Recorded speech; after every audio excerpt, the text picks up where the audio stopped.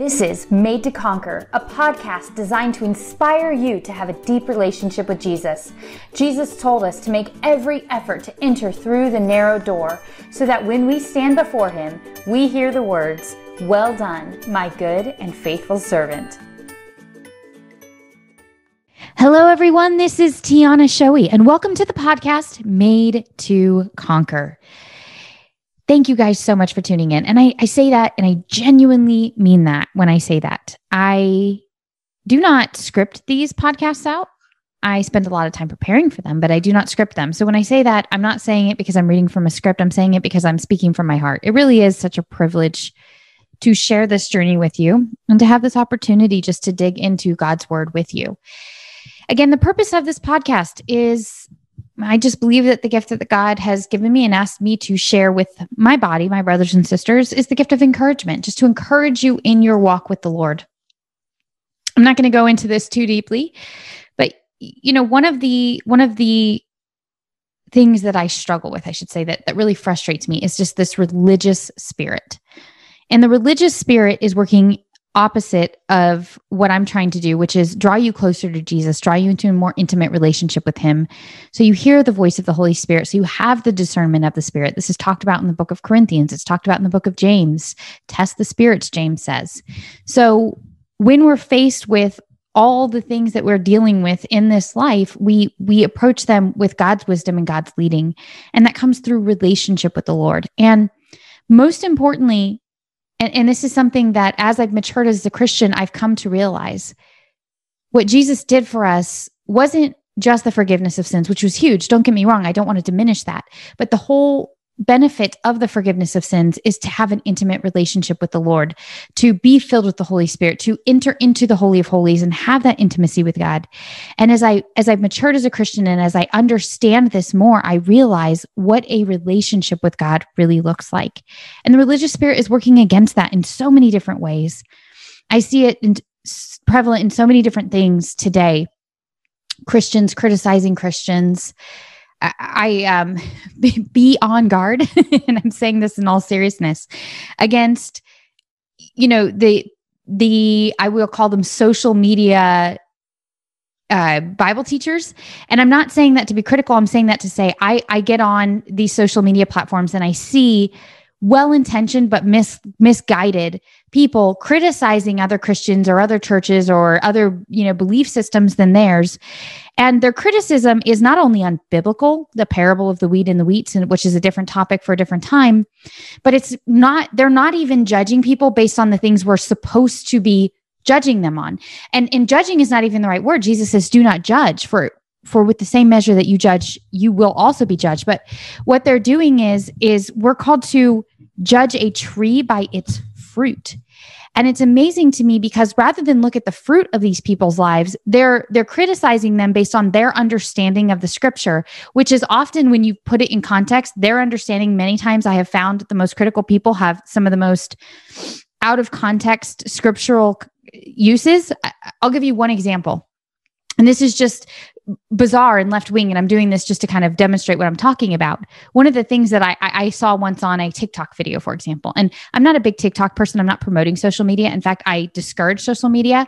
I use it, though, to promote my stuff. And so I occasionally scroll through TikTok videos, and I saw this one video where this guy said that the concept of when the Holy Spirit comes upon you, there being a time of stillness, almost where you feel, you just don't move, you don't speak. Some people call it being slain in the spirit. And I'm not really trying to define it that way. I'm talking about just this overwhelming sense of God's presence, which just kind of quiets you, that is not biblical.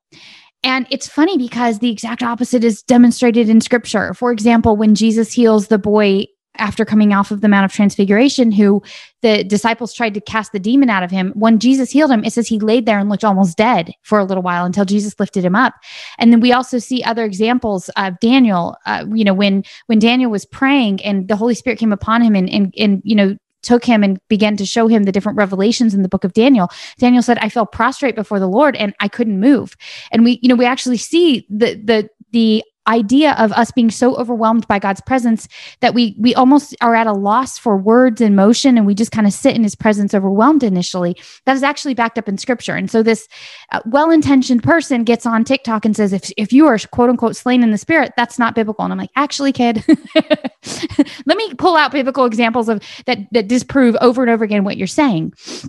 And he was taking a scripture out of context to validate that. So I say this to say that the spirit of religion, which would seek to create rules and push you into a knowledge of God rather than a relationship with God, is prevalent in today's world. And it really bothers me. And I watch really great Christian leaders being criticized online, people who've influenced my life tremendously, but I see the fruit of the Spirit in their life: peace, patience, kindness, goodness, gentleness, the things that demonstrate somebody whose life is surrendered to God. And there are truly false teachers out there. I don't want to say that they're not out there and that we should not teach the vulnerable to be weary of them. There are false teachers out there, and I'm not going to name them because this is the very thing I despise. But there are false teachers out there who, for example, fleece the flock.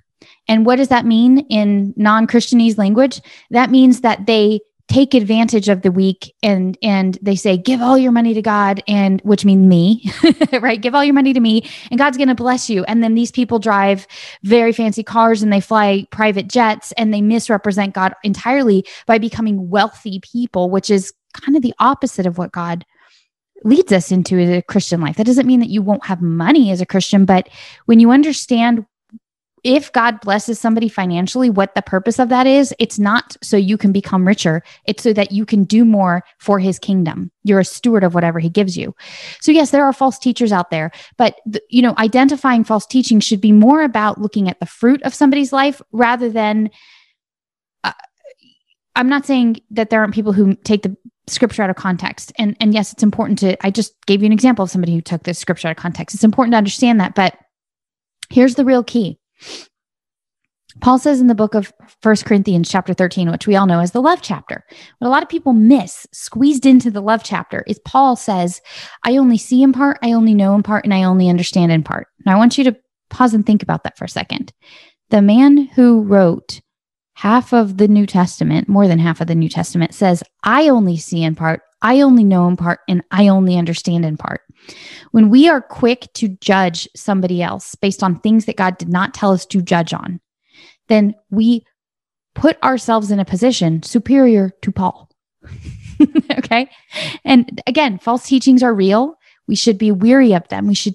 But it should be through the spirit of discernment. It should be through the leading and wisdom of the Holy Spirit that we judge a tree by its fruit and we see, this person's fruit is not consistent with what the Bible said the fruit of somebody walking with God would look like. Therefore, I choose not to eat from this fruit. And I would advise other less vulnerable, less knowing, maybe younger Christians not to eat from that fruit. See the difference? There's a subtle difference there. And I say this, this was a long intro and I didn't mean for it to be so long. Shocking. I got to talking. But I say this to say my heart is to do the opposite. I don't want to increase your knowledge of God. I want to increase your desire to draw close to God. There's a difference. And it's not always an emotional thing. There are times when I sense God's presence and it elicits emotional reactions. There are times when I sense God's presence and there is no emotional reaction. And then there are times I don't sense God's presence, but I know that he's with me because I choose to see his goodness in my life. And so experiencing God isn't always emotional. It's not formulaic. It always doesn't look the same way, but it doesn't change my heart to be closer, to draw closer to God. And that is really why I do this. I do this because I want to encourage you in your walk with the Lord. I want to encourage you to draw closer to him. I want to encourage you to be filled with the Holy Spirit.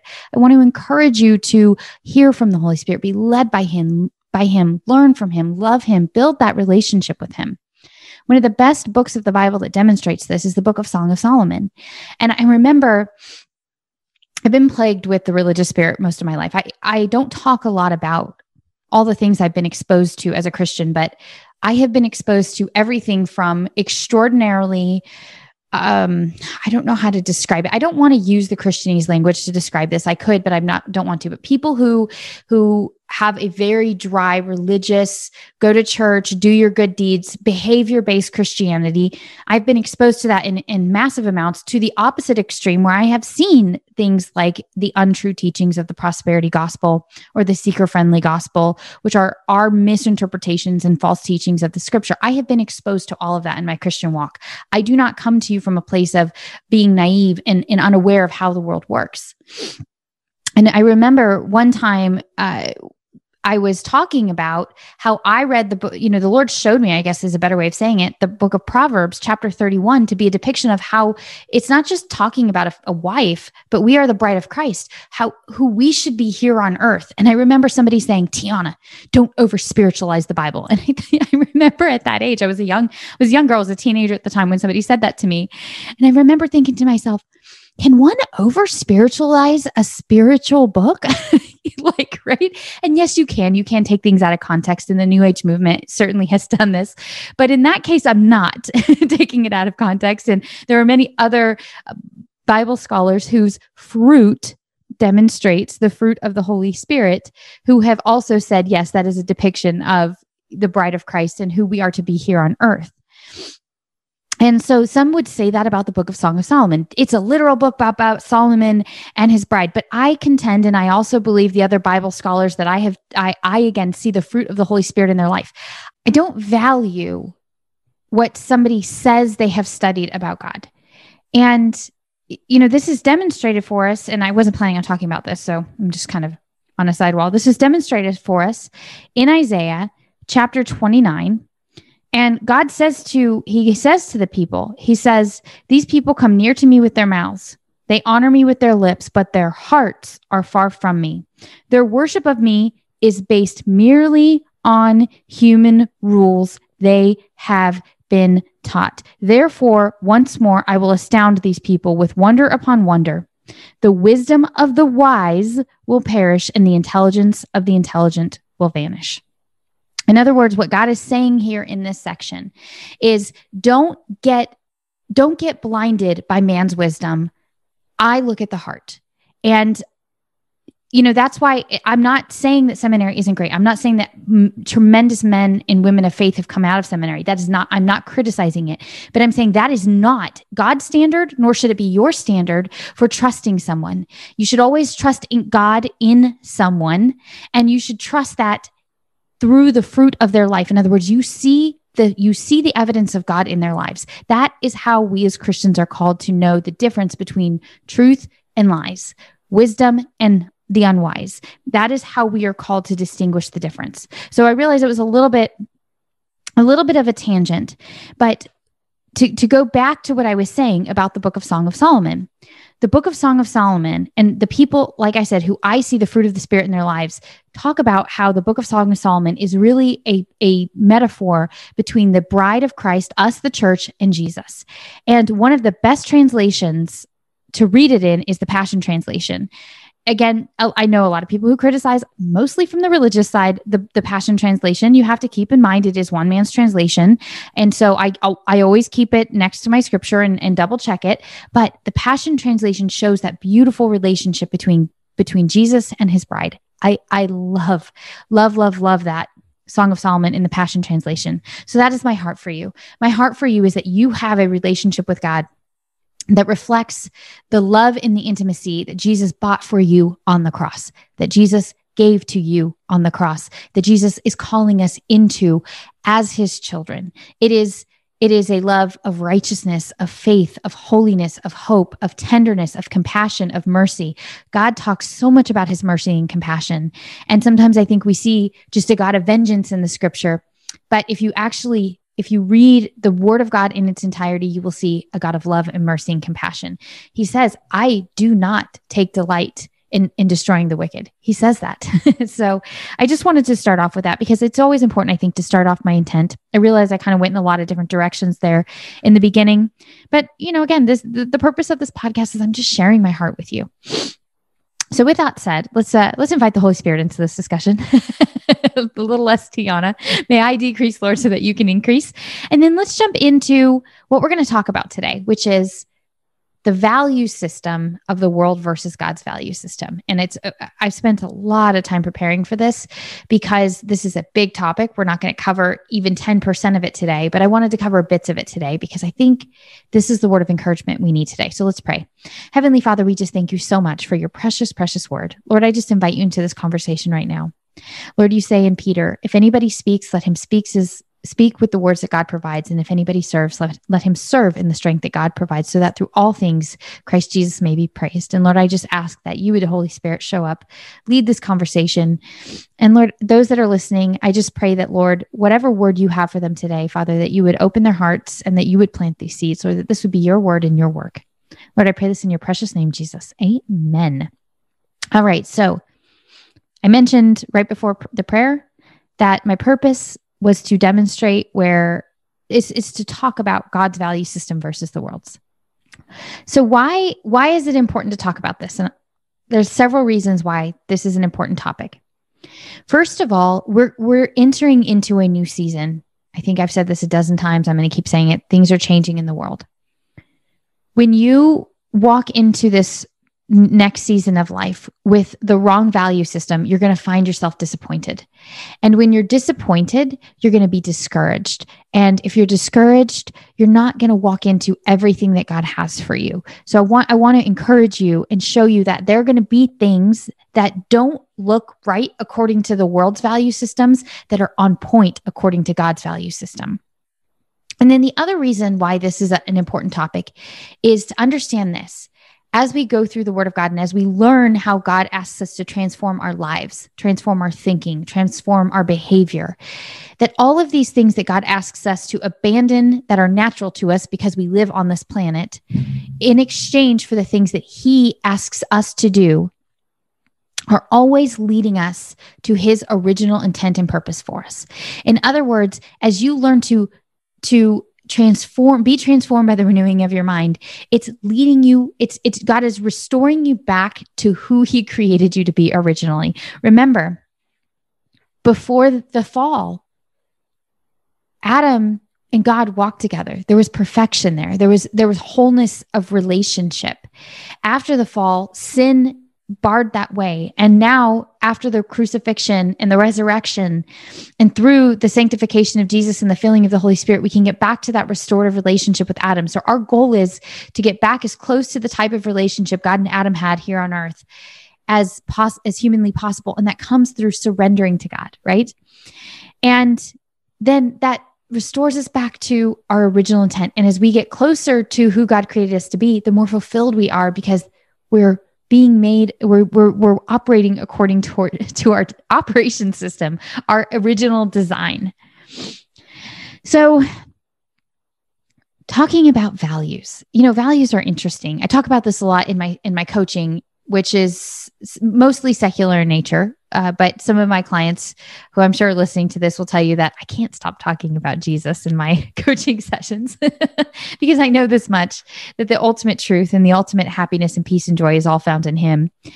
But values, we often pick up values from the world around us. Our psychology is designed such that we absorb our values from around us, which is why in the book of Hebrews, it says, do not forsake meeting together. And why in the book of Romans, we're told to be transformed by the renewing of our minds, because God understands that our value system that we naturally are going to adopt will be the wrong value system until we are plugged into the vine and then we are being fed from Him. This is why the Psalms talk about meditating on the Word of God day and night. This is why the Lord is trying to say, I need to completely reprogram your programming because my value system, my ways are not your ways.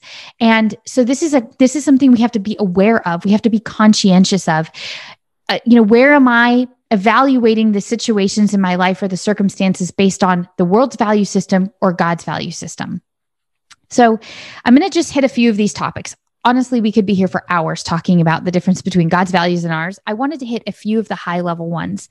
And we're going to dig into a lot of scripture today. So I'm going to do my best to keep us on a steady pace. As you guys can tell, I have no problem speaking probably faster than I should, but because I want to go through a lot of scripture to cover a couple of the main values that I wanted to talk about today. So Jesus tells us that the law and the prophets are summarized by these two things. Love the Lord your God with all your heart, with all your mind, with all your soul, and with all your strength, and then love people. And the reason, again, Jesus says that the law and the prophet are summed up by these two things, because essentially, if you love God and you love people, everything else flows through those two things, right? And that's, the message of the Bible is just how to love God and how to love people. We're not going to talk about that today, but we're going to talk about what does it look like when you adopt a value of loving God and loving people. So we're going to start with loving people first. So if you will turn with me to Colossians chapter 3, and we're going to go through verses 12. We're going to start at verse 12.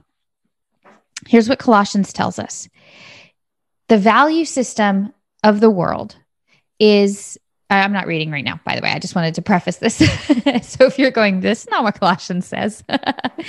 The value system of the world says, if you hurt me and if you offend me, I'm going to hold a grudge against you and I'm going to count it against you. But God's value system says, forgive unconditionally. And so this is how Jesus talks about this a lot, but I wanted to talk about this. We're going to go through several scriptures, but I wanted to talk about this from the book of Colossians because I thought this was great. So Colossians 3:12 says, therefore, as God's chosen people, holy and dearly loved, clothe yourselves with compassion, kindness, humility, gentleness, and patience. Bear with each other and forgive one another if any of you has a grievance against someone. Forgive as the Lord forgave you. And over all these virtues put on love, which binds them all together in perfect unity. So the world's value system says if somebody hurts you, if somebody offends you, if somebody does something against you, then you should hold that grudge. You should do something about it. You should get back at them. God's value system is very different. He says, love people unconditionally, clothe yourselves. I mean, how often do you see the world saying, yes, we definitely need to work more on compassion. We definitely need to work more on kindness, humility, gentleness, and patience. Now, there are counterfeit versions of those out there. Remember, 2 Corinthians chapter 11, Satan masquerades as an angel of light, but the counterfeit versions say, I'm going to do this because it makes me look like a good person. God's version says, I'm going to do this because I love God and I'm going to honor him. Bear with one another and forgive one another. Here's the interesting thing about forgiveness. You only have the ability to forgive somebody if you've been wronged, first of all. So there has to be something that somebody has done against you for you to forgive them. And second of all, forgiveness frees you from the burden of carrying their junk. Another way of saying it, love covers a multitude of sins. So one of the things that we as Christians are going to have to become good at doing is turning the other cheek. This doesn't mean that we allow ourselves to be abused or taken advantage of, but this does mean that when somebody does hurt us or take advantage of us, we let God be the one to deal with the situation and we forgive that person the same way that we were forgiven. Remember that Christ demonstrated his love for us in this, that he died while we were still sinners. And so that's why Jesus says, even in the Lord's Prayer, Father, help me to forgive those that have sinned against me as you've forgiven me. So forgiveness is one of those values where the world holds on to anger, bitterness, and hurt. And God says, let go of those things because I want to free you. It is for freedom that we have been set free, right?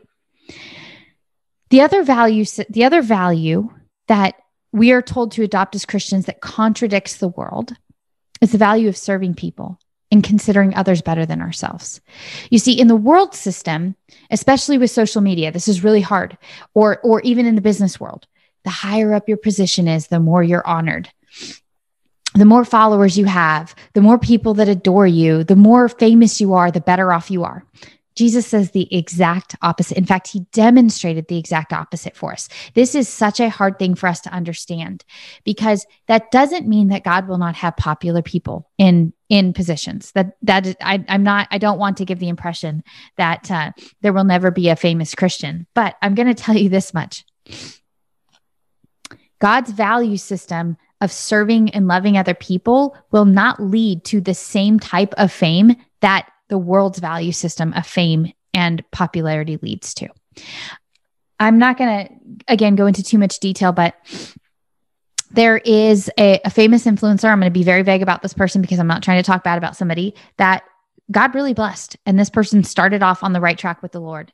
And as this person became more and more famous, they got further and further and further away from the Lord. I watched this journey over a couple of years happen. And I was so excited to see this person bringing the truth into the world. And then slowly, as this person got more and more famous, they got further and further and further away from God's truth, and eventually abandoned God altogether and made some very dangerous decisions. And what's been fascinating is it's been about a year since this person truly just abandoned their faith. And here's the way that Satan always works, by the way. If you believe his lie and you fall into his trap, then he's going to entice you with his lies. And then once he gets you, he's going to beat you up. And now this person, thinking that they were going to get more popular and become more famous, took on very unbiblical teachings and began to promote very secular and dangerous teachings. And guess what happens when you start playing Satan's games? He gets the bat out and starts beating. Now this person has lost all of their Christian followers. And because again, when you're dealing with the world, it's not the same playing field that you're dealing with God. Now this person is being criticized and ridiculed by the very people that they're pandering to. And this person has literally lost hundreds of thousands of followers just in the past few weeks, because this is, again, how it works. When you follow Satan's plan, or you follow the way of the world, the prince of the air, which is referencing Satan, then yeah, you're going to get the temporary benefit of what he gives you, but then you're also going to deal with the way that he's going to beat you up on the other side. And I'm watching this poor person and I'm praying for this person because I'm going, I really hope that God, that you surrender your heart to the Lord so you can show the world, oh my gosh, I bought this lie and look, it doesn't work out. And I'm praying that this person's story becomes a story of redemption, because that was what happened to me. I believe Satan's lie. I followed his path and I ate the fruit of what I purchased. And it's not what you think it is. It is very dangerous and very painful. And so to become somebody that wants to do more in the kingdom of God, you've got to become less. This is such a contradictory value, because we're told become more, promote yourself more, but God's saying no, promote other people more, serve them more, think of yourself less. So let's go through a couple passages of scripture that really demonstrate this. So if you will turn with me to Luke chapter 6, verse 27. He says, "But to you who are listening, I say, love your enemies, do good to those who hate you, bless those who curse you, pray for those who mistreat you. If someone slaps you on one cheek, turn to them the other cheek. And if someone takes your coat, do not withhold giving them your shirt. Give to everyone who asks of you. And if anyone takes what belongs to you, do not demand it back. Do unto others as you would have them do to you." And he keeps on going. So this is a long passage. "If you love those who love you, what credit is that to you? Even sinners love those who love them. And if you do good to those who are good to you, what credit is that to you? Even sinners do that. If you lend to those from whom you expect repayment, what credit is that to you? Even sinners lend to sinners, and expecting to be repaid in full. But love your enemies, do good to them, lend to them without expecting to get anything back." I'm going to say this again. He's talking about your enemies. Love your enemies, do good to them, and lend to them without expecting anything back. Then your reward will be great, and you will be children of the Most High, because he is kind to the ungrateful and wicked. God is kind to the ungrateful and wicked. Be merciful, just as your heavenly Father is merciful. We are called, when somebody offends us, to turn the other cheek. We are called to give to people who don't deserve. We are called to show kindness and compassion. This is so contradictory to what our culture teaches, how we are taught to think. Now, some of you may be saying, "No, Tiana, I don't believe that. I've always believed in being a good person." And yes, I understand that there are counterfeit versions of this out there. We virtue signal very well in this country. And I understand that good people want to do good things, but even good people will easily turn their back on somebody who is an outcast of society and give praise to a celebrity who has done terrible things. Okay. So I'm just saying that this comes from a place of love and honoring God, not from a place of, I want to be a good person. Do you see the difference? The world does it because they want to be a good person. We do it because we love and honor God, and we want him to produce a fruit through our lives. Now let's go to Philippians chapter 2. We're going to look at different ways of serving people. That's what all this is about. Philippians chapter 2, and we're going to go through verse 3. And there's a little long passage here we're going to go through. Do nothing out of selfish ambition or vain conceit. Rather, in humility, value others above yourselves. How many celebrities are valuing others above themselves? How many influencers are valuing others above themselves? Some of them are. I'm not saying they're not. I mean, look at John Maxwell, for example. Here's an example of a Christian influencer who truly demonstrates what it looks like to take God's values and put them into practice. Rather, in humility, value others above yourselves, not looking to your own interests. This isn't about you, but each of you to the interests of others.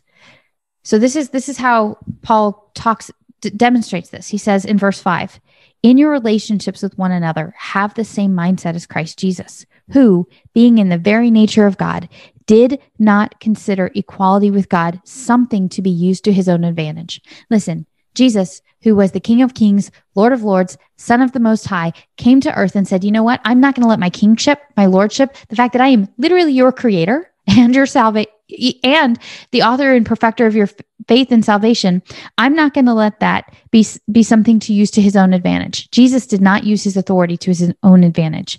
Rather, he made himself nothing by taking the very nature of a servant, being made in human likeness, and being found in appearance as a man. He humbled himself by becoming obedient to death, even death on the cross. Therefore, God exalted him to the highest place and gave him the name that is above every name, and that at the name of Jesus, every knee should bow in heaven and earth, and every tongue acknowledge that Jesus Christ is Lord, to the glory of God the Father. It is not the world's value system to place other people above yourself, to honor other people, to take whatever semblance of importance you have and say, I am unimportant compared to you. It's interesting. I mentioned John Maxwell earlier because I participated in his transformation table, which is a part of his Change Your World program. And in that, he talks about valuing other people.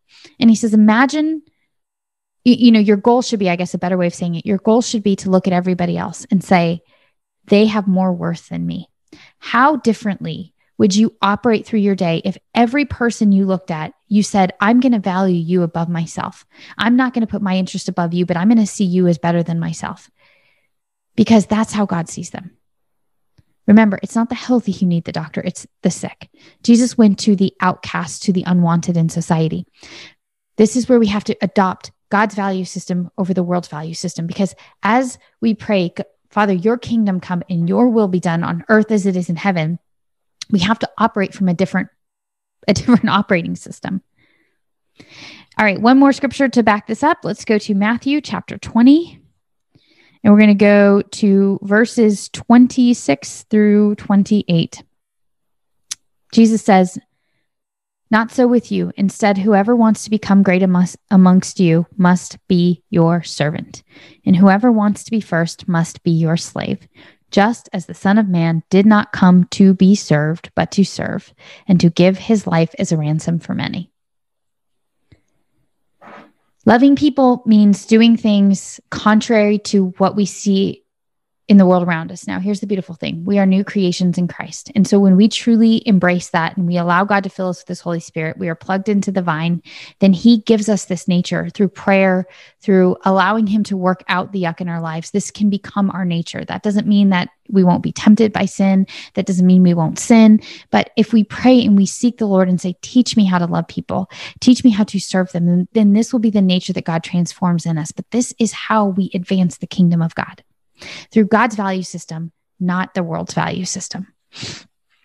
Now, these are kind of low-hanging fruit. We're going to go a little bit deeper. I'm going to get a little bit deeper. So this is kind of the prequel to what I really wanted to dig into with you guys today, which is the second thing. I started off by saying, Jesus said, love the Lord and love people. So now we're going to get to what the love of the Lord looks like. This isn't about how to love the Lord, but what I want to talk about in this section is what it looks like when you love the Lord.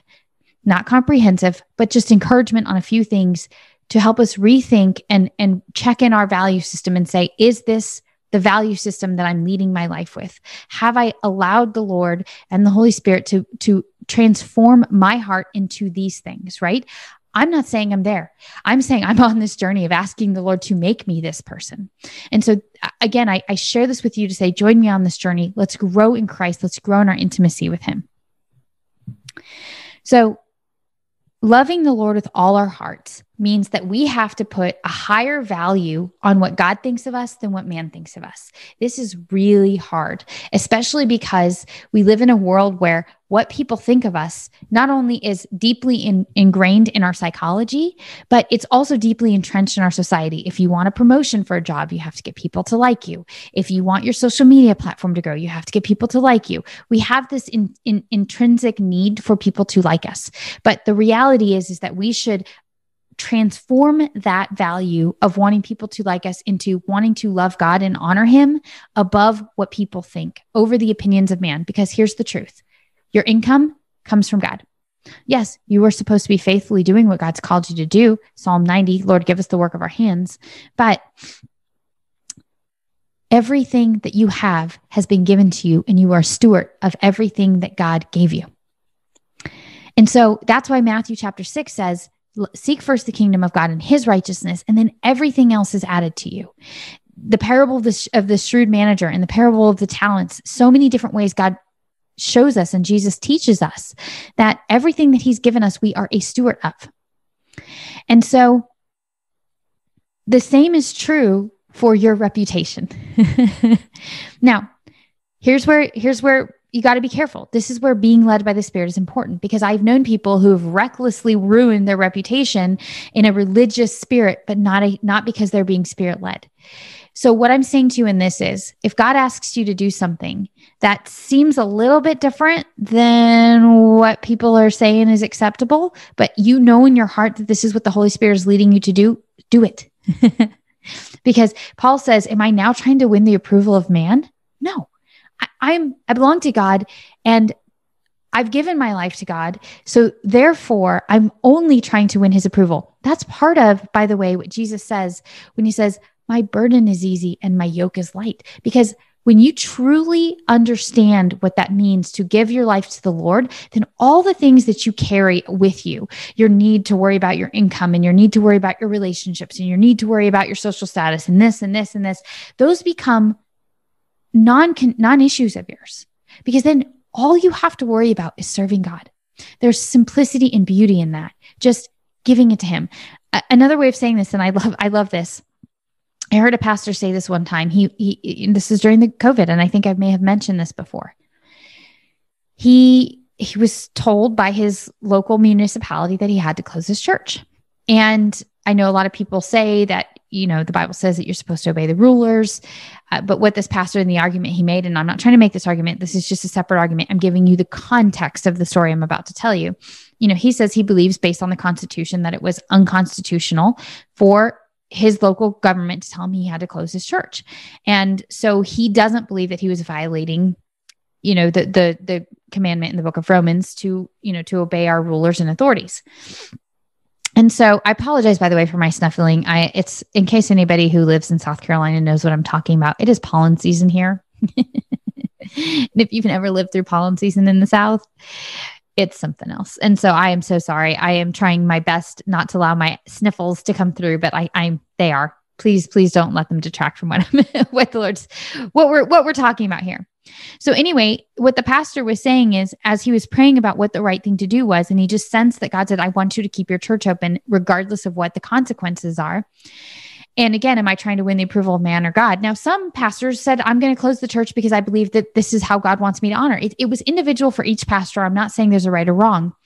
But when this pastor talked to his attorney and said, what are the consequences of me keeping my church open? And the attorney went through everything. And the pastor said he had this realization as he was listening to this. He said, nothing can be taken away from me that I've already given away. In other words, if you've given your life away to the Lord, then everything in your life belongs to him, and nothing that is in your life belongs to you anymore because you gave it to the Lord. So if it's taken away from you, it's not really taken away from you, it's taken away from God. You see the difference there? And I thought that was really profound. I thought that was a good way to think about it. So loving the Lord with all your heart, as we're taught in several different passages, means that we're going to have to forsake and abandon and be okay with people not liking us and accepting us. In fact, we're almost guaranteed and promised that at some point we're going to be disliked because of the gospel. So let's look at a couple of those passages, because I want to encourage you, if you have been persecuted or if you're worried about it, Don't, because this is actually kind of what it's supposed to look like. Now, this doesn't mean you bring it on yourself. I'm not talking about being one of these weirdos that Bible bashes people in a corner and asks for it because they're acting like morons. I'm talking about being a spirit-filled Christian, doing things that God is asking you to do that are going to rub against the darkness, right? That are going to cause friction. So if you will turn with me to John chapter 15, and we're going to start in verse 18. Jesus says, "If the world hates you, keep in mind that it hated me first. If you belong to the world, it would love you as its own. As it is, you do not belong to the world, but I have chosen you out of the world. That is why the world hates you." And Jesus goes on in that passage, and I would encourage you to finish reading through verse 21, because Jesus is saying, you're going to face the same thing I face. They put me on a cross. And it's hard to understand that as Christians, because the Bible says the message of the cross is foolishness to those who are perishing. For those of us who are not perishing, it is our breath of life. It is their word. It is our sustenance. And so to think that it's so offensive to so many people, it's just because sometimes we forget that our sin nature isn't fighting the Bible anymore, because we've been given a new nature. That doesn't mean we don't sin, but we've been given a new nature. And so our nature longs for the word of God, whereas the sin nature is in contrary to the word of God. Another place this is talked about, if you will turn with me to 1 John chapter 3, verse 13. And John, again, this is the same John that wrote the book of John. He says, "Do not be surprised, my brothers and sisters, if the world hates you. We know that we have passed from death into life because we love each other. Anyone who does not love remains in death." Do not be surprised, brothers and sisters, if the world hates you. And by the way, John's story, he's also the author of the book of Revelation. So he wrote the book of John, book of 1st, 2nd, and 3rd John, and the book of Revelation. And if you know the history behind the book of Revelation, he wrote that while he was exiled on an island. And rumor has it that they tried to boil him alive and it didn't work out. So instead they decided to exile him to silence him. Because one of the things that we learn is when we walk in obedience to God and we do what's asked of us, and the world doesn't like it, God always shows up and blesses us. It's funny because I love this story. This comes from the book of Acts chapter 4. And in this story, in the book of Acts chapter 4, Peter and John are walking into the temple. And this actually starts in chapter 3, and then in verse 4, it picks up the story here. There's a crippled man sitting outside the gates, and Peter says, "I don't have money to give you, but I'll give you this in the name of Jesus, be healed." And so he stands up and starts dancing around. And this causes thousands of new Christians to come to faith. And so it's late at night when this happens. And so the religious leaders take Peter and John and they throw them in jail. And so this is in Acts chapter 4, verse 3. They seized Peter and John because it was evening, and they put them in jail till the next day. But many who heard the message believed. So the number of men who believed grew to about 5,000. So we've now got thousands of believers coming out of this one miracle. And so it goes on to say, where now the high priest brings out Peter and John. They talk to them and they realize we can't do anything to these guys because there's too many people rioting right now. So we're just going to tell them not to speak in the name of the Lord anymore. And so now we're at verse 18. Then they called them in again and commanded them not to speak or teach at all in the name of Jesus. But Peter and John replied, "Which do you think is right in God's eyes, to listen to you or to him? You be the judges. As for us, we cannot help but speaking about what we have seen and heard." So Peter and John are like, yeah, not so much. We're going to do what God tells us to do, not what you tell us to do. And by the way, this is the religious people that they're speaking against. So I just, again, kind of going back to what I was starting off earlier, the religious spirit is powerful in this country. The yeast of the Pharisees and the Sadducees has not, the leaven of the Pharisees still exists today. That same religious spirit still exists. In English, still exists today. And so, it is just as much an enemy as any other enemy, that we see out there. But I love this. So they release Peter and John, and Peter and John go back. So on verse 23, on their release, Peter and John went back to their own people and reported all that the chief priests and the elders had said to them. When they heard this, they raised their voices together in prayer to God. And so they pray to the Lord and they worship him. And it says Here, after they get done praying, verse 31, after they prayed, the place where they were meeting was shaken, and they were filled with the Holy Spirit and spoke the word of God boldly. So what happens as a result of Peter and John saying, you know what, we're not going to listen to the rulers. We're not going to do what we're told. We're going to do what God tells us to do. The Holy Spirit comes out in more power, and even more people get saved.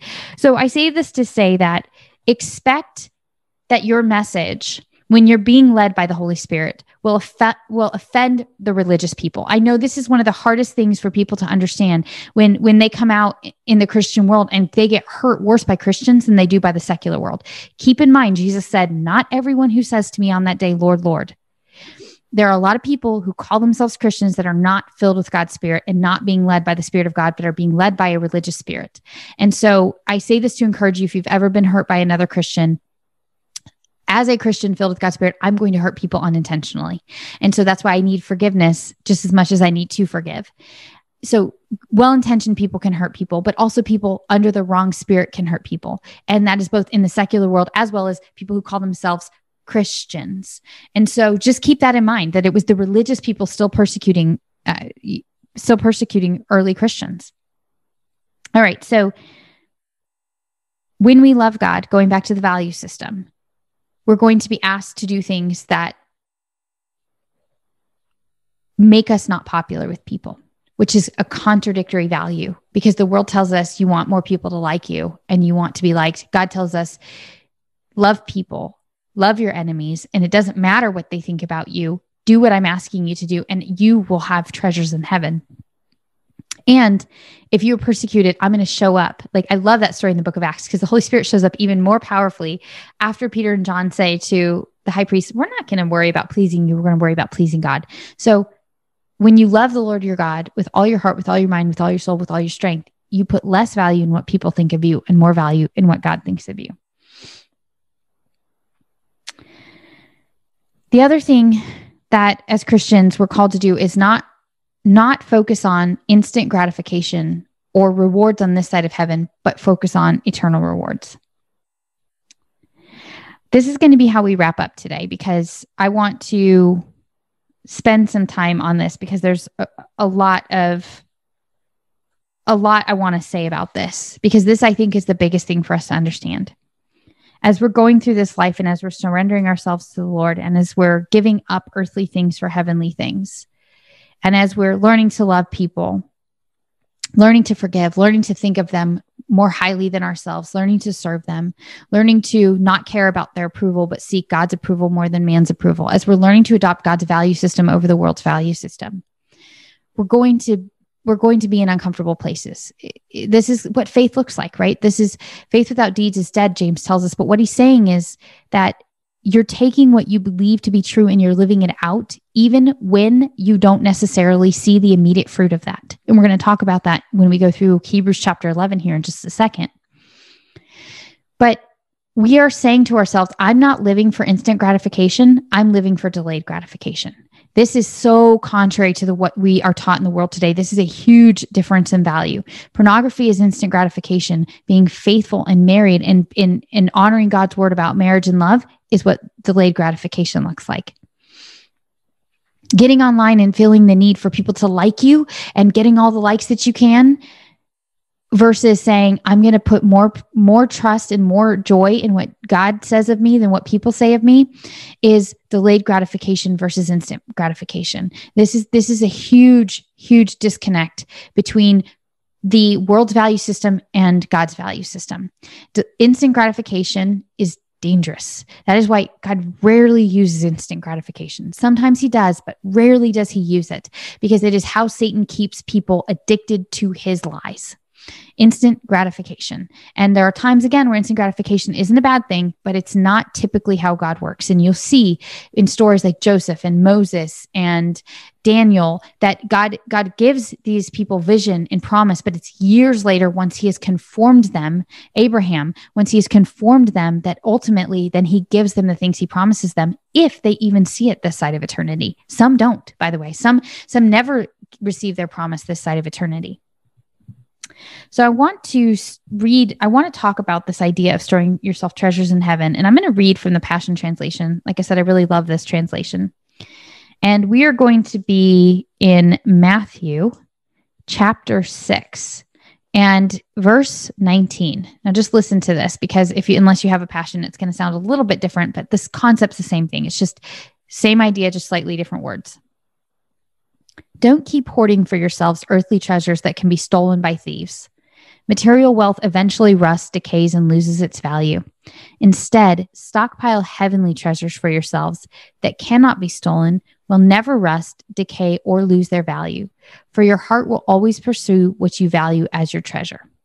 Where your treasure is, there your heart will be also. That's another way of saying it. For your heart will always pursue what you value as your treasure.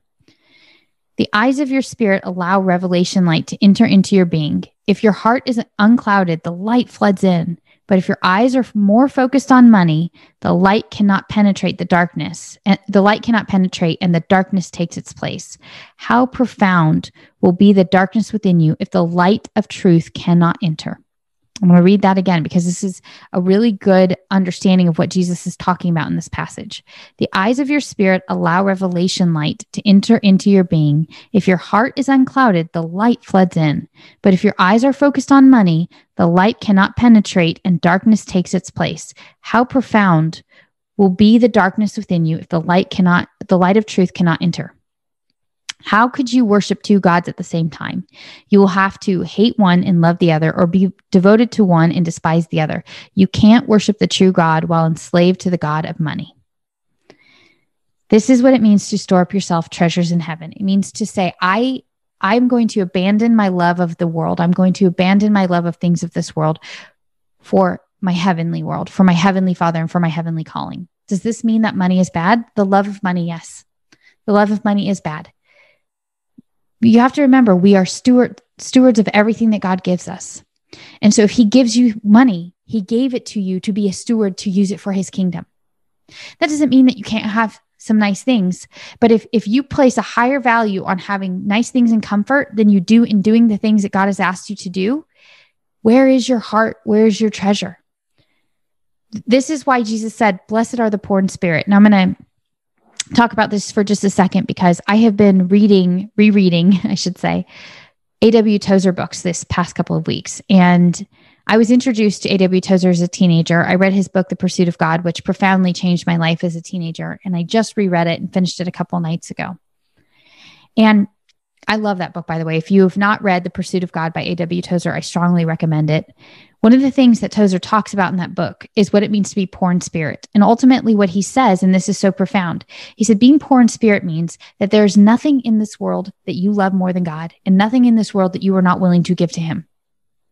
You are truly, he is everything to you. That's what being poor in spirit means. And I'm doing a terrible job paraphrasing what he does. He talks about in this book so profoundly, but that's the gist of what he gets to. And he does a great job, walking you through this beautiful journey of what it would be, what your life would look like and how your heart should surrender to the Lord in these things. This is so contrary to the world that says, gain wealth, gain money, gain all these things. But Jesus is saying these things are temporary. They have no eternal value. Instead, use them for the kingdom of God. This is the story of the rich young ruler that comes to Jesus and says, I've kept all the commandments. Now what should I do? And Jesus says, sell everything you have, give it to the poor, and follow me. And he went away sad because he was very wealthy. And that's when Jesus said, it is harder for a rich man to enter the kingdom of heaven than a camel to go through the eye of a needle. Why? Because they love the comforts of this world so much. And so my heart to you, my encouragement to you, and the value that we should say is it okay to be comfortable? Yes. There are going to be some people that are in poverty that will have, huge treasures in heaven because they had less to abandon to the Lord. That's not saying having nice things is bad, but it's saying that when your nice things mean more to you than your relationship to God, then you're missing the mark. You're missing the abundance that God has for you and the real life that he wants to open you up to.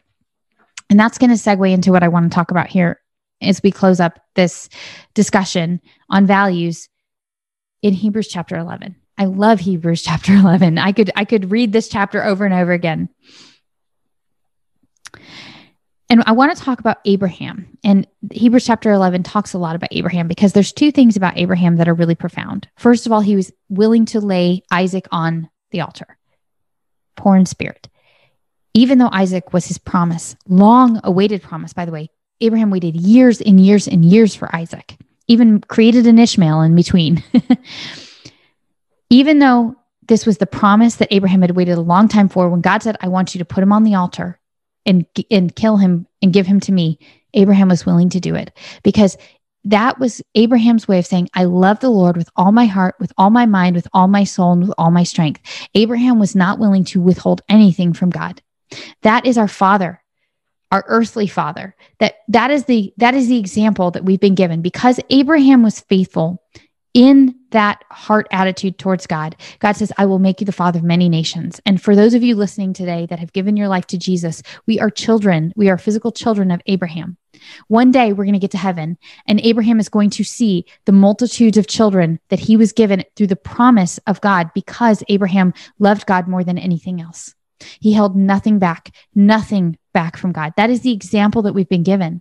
As human beings, that is the example that we've been given. And he is our spiritual father as a result. So Hebrews chapter 11, remember it says, without faith, it is impossible to please God. And then in verse 8, it says, by faith, Abraham, when called to go to a place he would later receive as his inheritance, obeyed and went, even though he did not know where he was going. There is no faith in the comfort zone. You're going to have to do things you don't see and you don't understand, and you do them for one reason and one reason alone, because you love God and you know he's good and you trust him. This is what loving God looks like, right? By faith, he made his home in the promised land, like a stranger in a foreign country. He lived in tents, as did Isaac and Jacob, who were heirs with him of the same promise. For he was looking forward to the city with foundations, whose architect and builder is God. And by faith, even Sarah, who was past childbearing age, was enabled to bear children because she considered him faithful who had made the promise. Again, Sarah put her faith in God. And so from this one man, he, as good as dead, came descendants as numerous as the stars in the sky and as countless as the sand on the seashore. Now, here's the important part about this. Going back to storing your treasures in heaven. All of these people were still living by faith when they died. They did not receive the things promised. They only saw them and welcomed them from a distance, admitting that they were foreigners and strangers on earth. People who say such things show that they are looking for a country of their own. If they had been thinking of the country they left, which is the world, what we gave up when we became Christians, then they would have had the opportunity to return. This is why Jesus said anybody who puts his hand to the plow and looks back is not worthy of the kingdom of God. We have accepted a new citizenship. We are now citizens of heaven, thinking and working towards the kingdom to which we actually belong.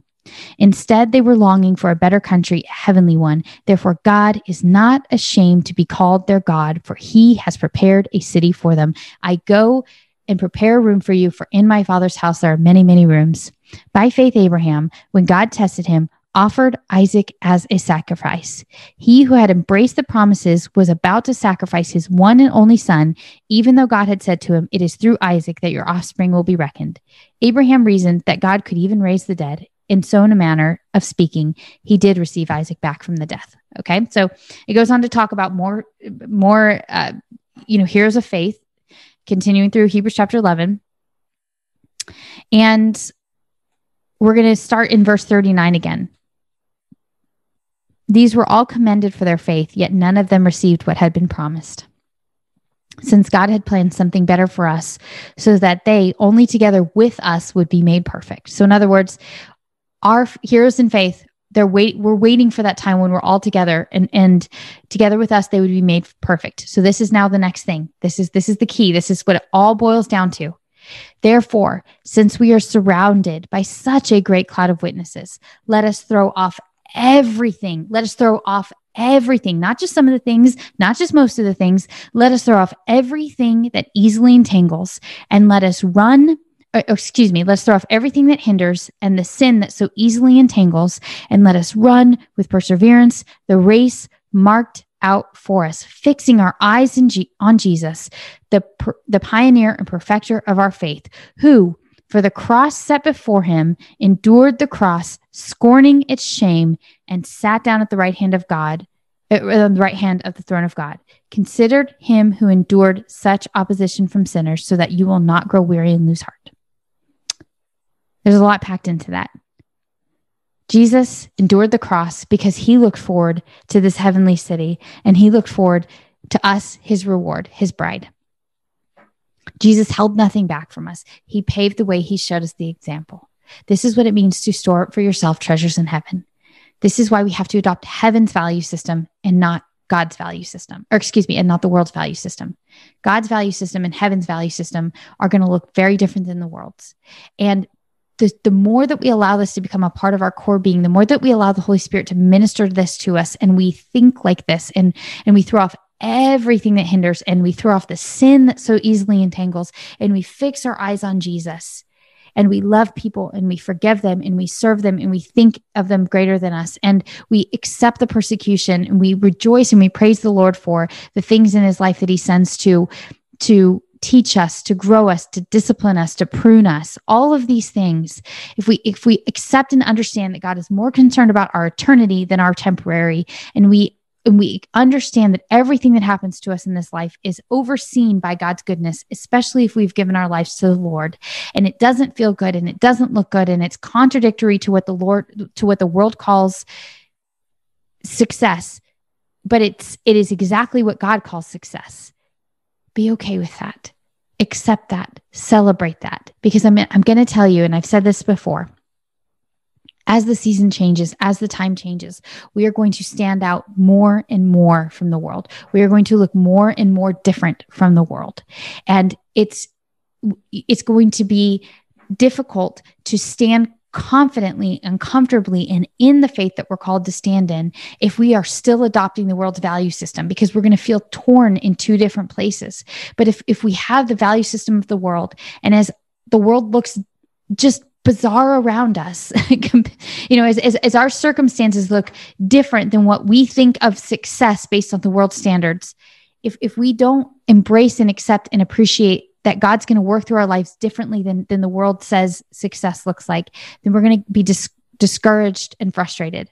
But if we accept that the way that God says things look, that the meek will inherit the kingdom of earth, that those who truly surrender themselves to the Lord, that those who abandon everything to him, to those who lay their Isaacs down on the altar, to those who love and serve people unconditionally, to those who forgive unconditionally, to those who make God their God, to those who look forward to our heavenly kingdom, who say, my citizenship is not here on earth anymore, but I'm going to do everything here on earth to bring glory to God and to bring his kingdom and come and his will be done on earth.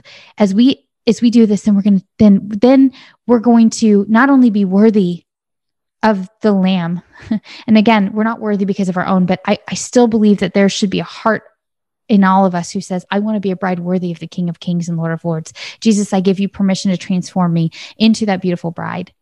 And we have that relationship with the Lord. Not only can we have a great impact on people's lives, but as the storms come, because our foundation is on the rock, because we've built our house upon the rock and not upon the sand, when the storms come, and they will come, we will not be shaken. We will be prepared. And when things look bad, Peter and John are thrown into prison. Paul and Silas are thrown into prison. Stephen is stoned. When things look bad, God does miracles. He pours out his Holy Spirit. It's amazing because when you read in a few chapters later in the book of Acts, when Stephen is stoned, it says Paul is standing at the feet of the stoning of Stephen, giving approval, and then the disciples are scattered. And what does the very next chapter say? But because the disciples were scattered, the word of God began to be spread. So when the world's circumstances look bad, we have to remember that God's in control. His value system is not our value system. And we just touched a few of those things. We're to operate on totally different rules, but when we're obedient to that, God is faithful. He will, if anybody serve in the strength that God provides. He will provide the strength that we need to get through this. This was a long podcast. Thank you guys for sticking with me on this. I know I went in a lot of different directions, but we got a lot going on in the world today. There's a lot of things we're dealing with, and they all weigh heavily on my heart and mind. And as much as I try to skinny this down to one topic, it's hard to do that, but it's a podcast, so you can pause me and mute me. But most importantly, pray. Pray and ask the Lord to give you discernment, to conform you into his image, to transform you. Get in the word of God. Spend time in the word of God every day. You need that manna from heaven every day. Ask the Holy Spirit to fill you, to lead you. and surrender everything to him. I promise you, my brothers and sisters, whatever you give to the Lord, whatever you give to him, he will take and he will produce a crop with it. There's nothing you're going to give up that will not be greater in return for having given it up. And do not be deceived by the world. Do not buy into the world's false value system. As I mentioned, the influencer earlier, do not be led astray for temporary success, because there's only bitterness at the end of it. That's really what the weeping and gnashing of teeth is. It's just a deep sense of regret of, how did I miss this? Jesus talks about that. I will say, away from me, you evildoer, and you will be thrown out where there are weeping and gnashing of teeth. That is not God torturing them. That is the torment of the soul of saying, how did I miss this? Why did I miss this? Why did I place the value in the wrong things? I knew better and I didn't do what I was supposed to do because I was deceived, or I placed a higher value on my own self-satisfaction, my own comfort, rather than just trusting that God had something greater for me if I was willing to give it to him. And by the way, I can tell you this, that the peace that surpasses all understanding will guard your minds and hearts in Christ Jesus. Yes, we're going to have to walk through difficult things. Yes, there is no faith in the comfort zone. Yes, you're going to have to get out of yourself and get over yourself. But I can promise you this, God's grace is sufficient. He will be there with you every step of the way. He will be leading you with peace. I promise you that nobody who suffered for the name of Christ ever did it without God's grace over their lives. And so rejoice in these things. Rejoice in the Lord always. And again, I say rejoice. Let's pray. Heavenly Father, thank you so much for your word. Thank you that you love us, that you are an abundant God who wants to bring us into abundance, whether it's on this side of eternity, on the other, Lord. Whatever you've given us, may we be good stewards of it, Lord. Holy Spirit, just come into our lives, fill us, overflow with us. Lord, may we have ears to hear and eyes to see. Lord, just make us all that you have for us. And Lord, most importantly, may your kingdom come and your will be done on earth as it is in heaven. Thank you guys so much for tuning in. Again, podcasts are going to be released on the 2nd and 4th Wednesday of every month. Unless that changes, I'll let you know. But again, thank you guys so much for tuning in. I do appreciate you joining me on this journey. Until next time. Thank you for tuning in to this episode of Made to Conquer. Please be sure to subscribe, leave a review, and tell your friends and family, anyone else you think would enjoy joining us on this journey of drawing closer to Jesus.